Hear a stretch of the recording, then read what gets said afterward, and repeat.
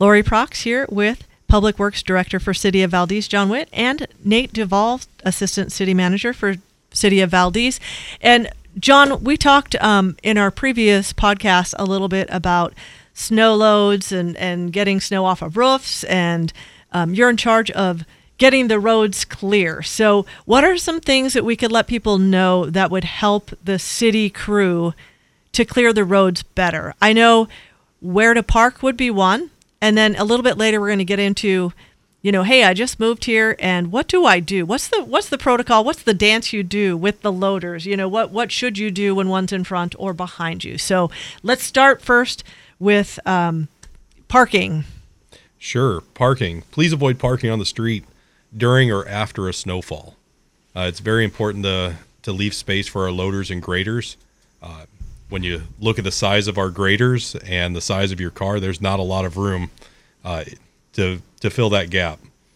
So during a snowstorm, and then even after a snowstorm, please just park in your driveway or park at a neighbor's house so that you can leave room for our graders. Are there certain times of day that the city crews, I mean, can you kind of, I live on the street to the high school, so I know that early morning before, I think it's one of the first streets because there's a lot of traffic on that, at between Sure. 7:30 and 8 in the morning. So I know to be off of it by then. Is there protocol for that on other streets, or good times and bad times?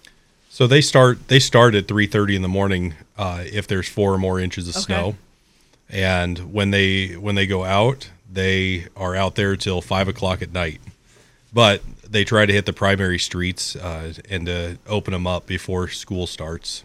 Well, in this last snowfall, it's been, what did you say, 153 inches through this past weekend. So how many hours is your crew working, and how does a big snowfall like that affect where you can get? I know you go to Anchorage. They can't get to any of it. They have so many streets, and it's. I've been saying on the air, if you want to appreciate our snow removal, just go to Anchorage. But they're not used to having that much snow. We kind of are the boss of snow removal here in Valdez. But when you have a big snowfall like this, what do you do to keep your crew on and keep staffed? Well, my wife was a wonderful person yesterday. She came up and cooked breakfast for them when they came back from their first round out. But really, they're a good team, and very energetic, very upbeat. And they seem to love this type of weather. It keeps them busy throughout the day. Well, and that's part of the job. I mean, it is going to be dependent on snow. So I guess if there wasn't snow, they'd be waiting for snow, right? It's the mentality of somebody takes this job because it's what they want to do. It's they find enjoyment in it, and whether they have it when they start, you got to find a way to like it because you're going to be doing it. Yeah, I was talking to Ed Matson up at DOT. He's the foreman up there, and that was absolutely his attitude. Like, we're going to do this. Here's how it's going to, and he was very excited about, how it was going to be different this year, and what are you thinking about how he was going to do it. And so are there things, I know you have turnover sometimes, or are there some things that you're working out early season? You get a big snowfall like this and you probably figure out, these are things we need to do a little bit differently, or, moving ahead, things that you'll do differently, or the public can know to help you out? Sure. This is my first season in Valdez, so I'm learning a lot from our crew. But yes, they do quite a bit to in anticipation of the snow. And the public is not really shy about telling you what they think, right? No, not at all. But the public has been very supportive this winter, and we've gotten compliments. We've had a couple of boxes of cookies dropped off, and it's been really wonderful. And the Valdesians here, they just seem to know what snow is like. So you may not make the assumption that they just don't know how to do this. You might say, hey, here's how it lasts. This is how it was done. Here's why this doesn't work. These are things that you would welcome. Oh, absolutely.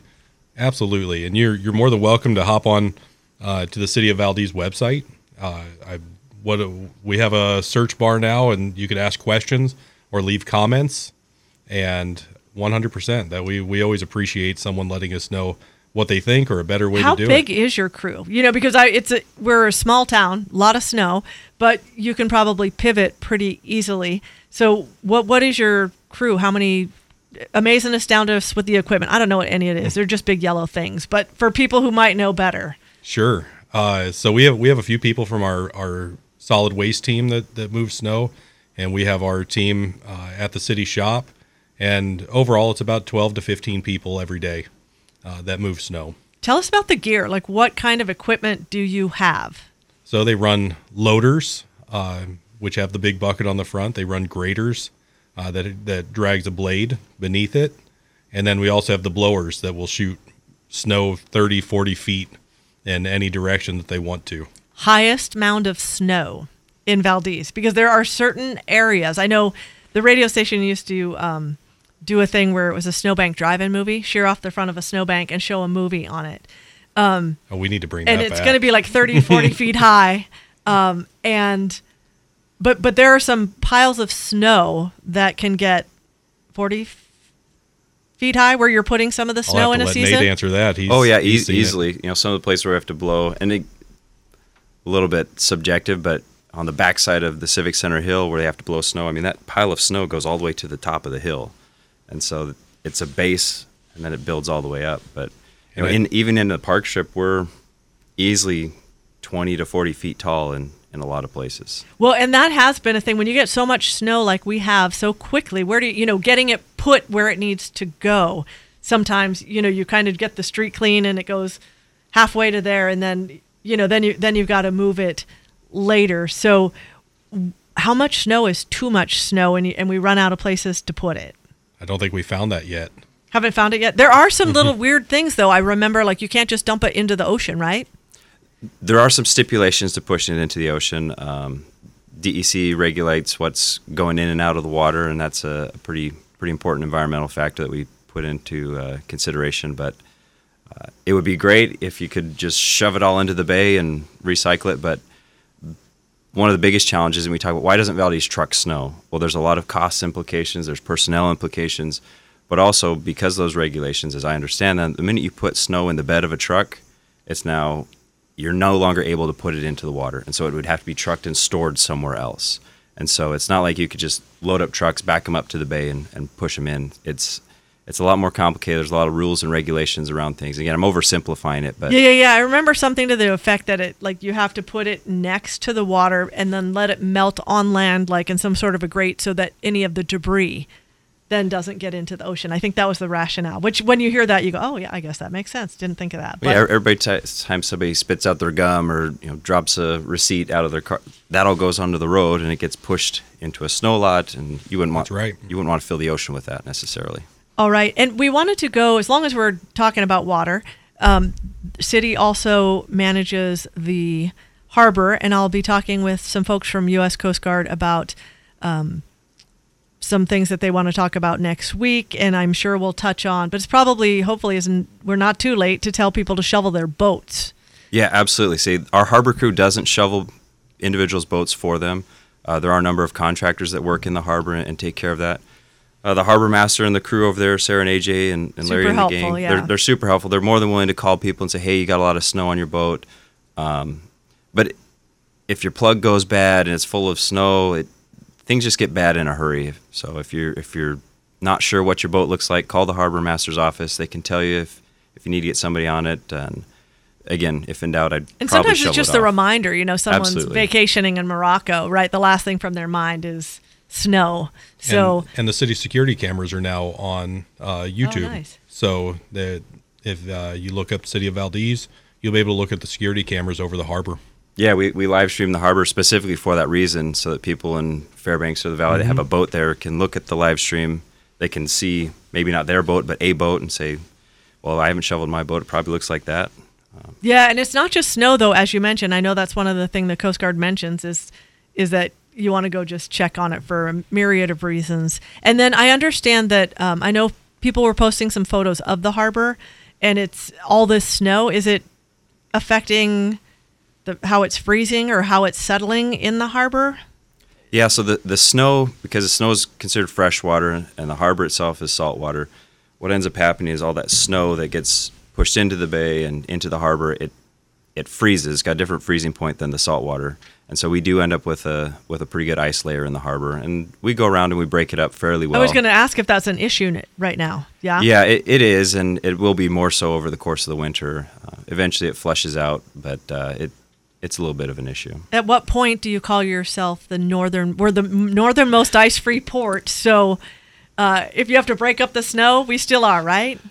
Sure, why not? Yeah, I guess so.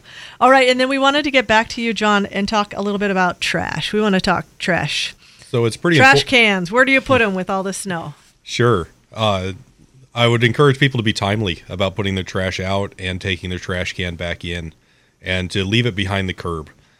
When our teams are out removing snow in their big yellow iron, they can't get out to move your trash can over the 2 or 3 feet that it's sticking out into the road. So be mindful of that when you're putting your trash out, and just make sure it's behind the curb.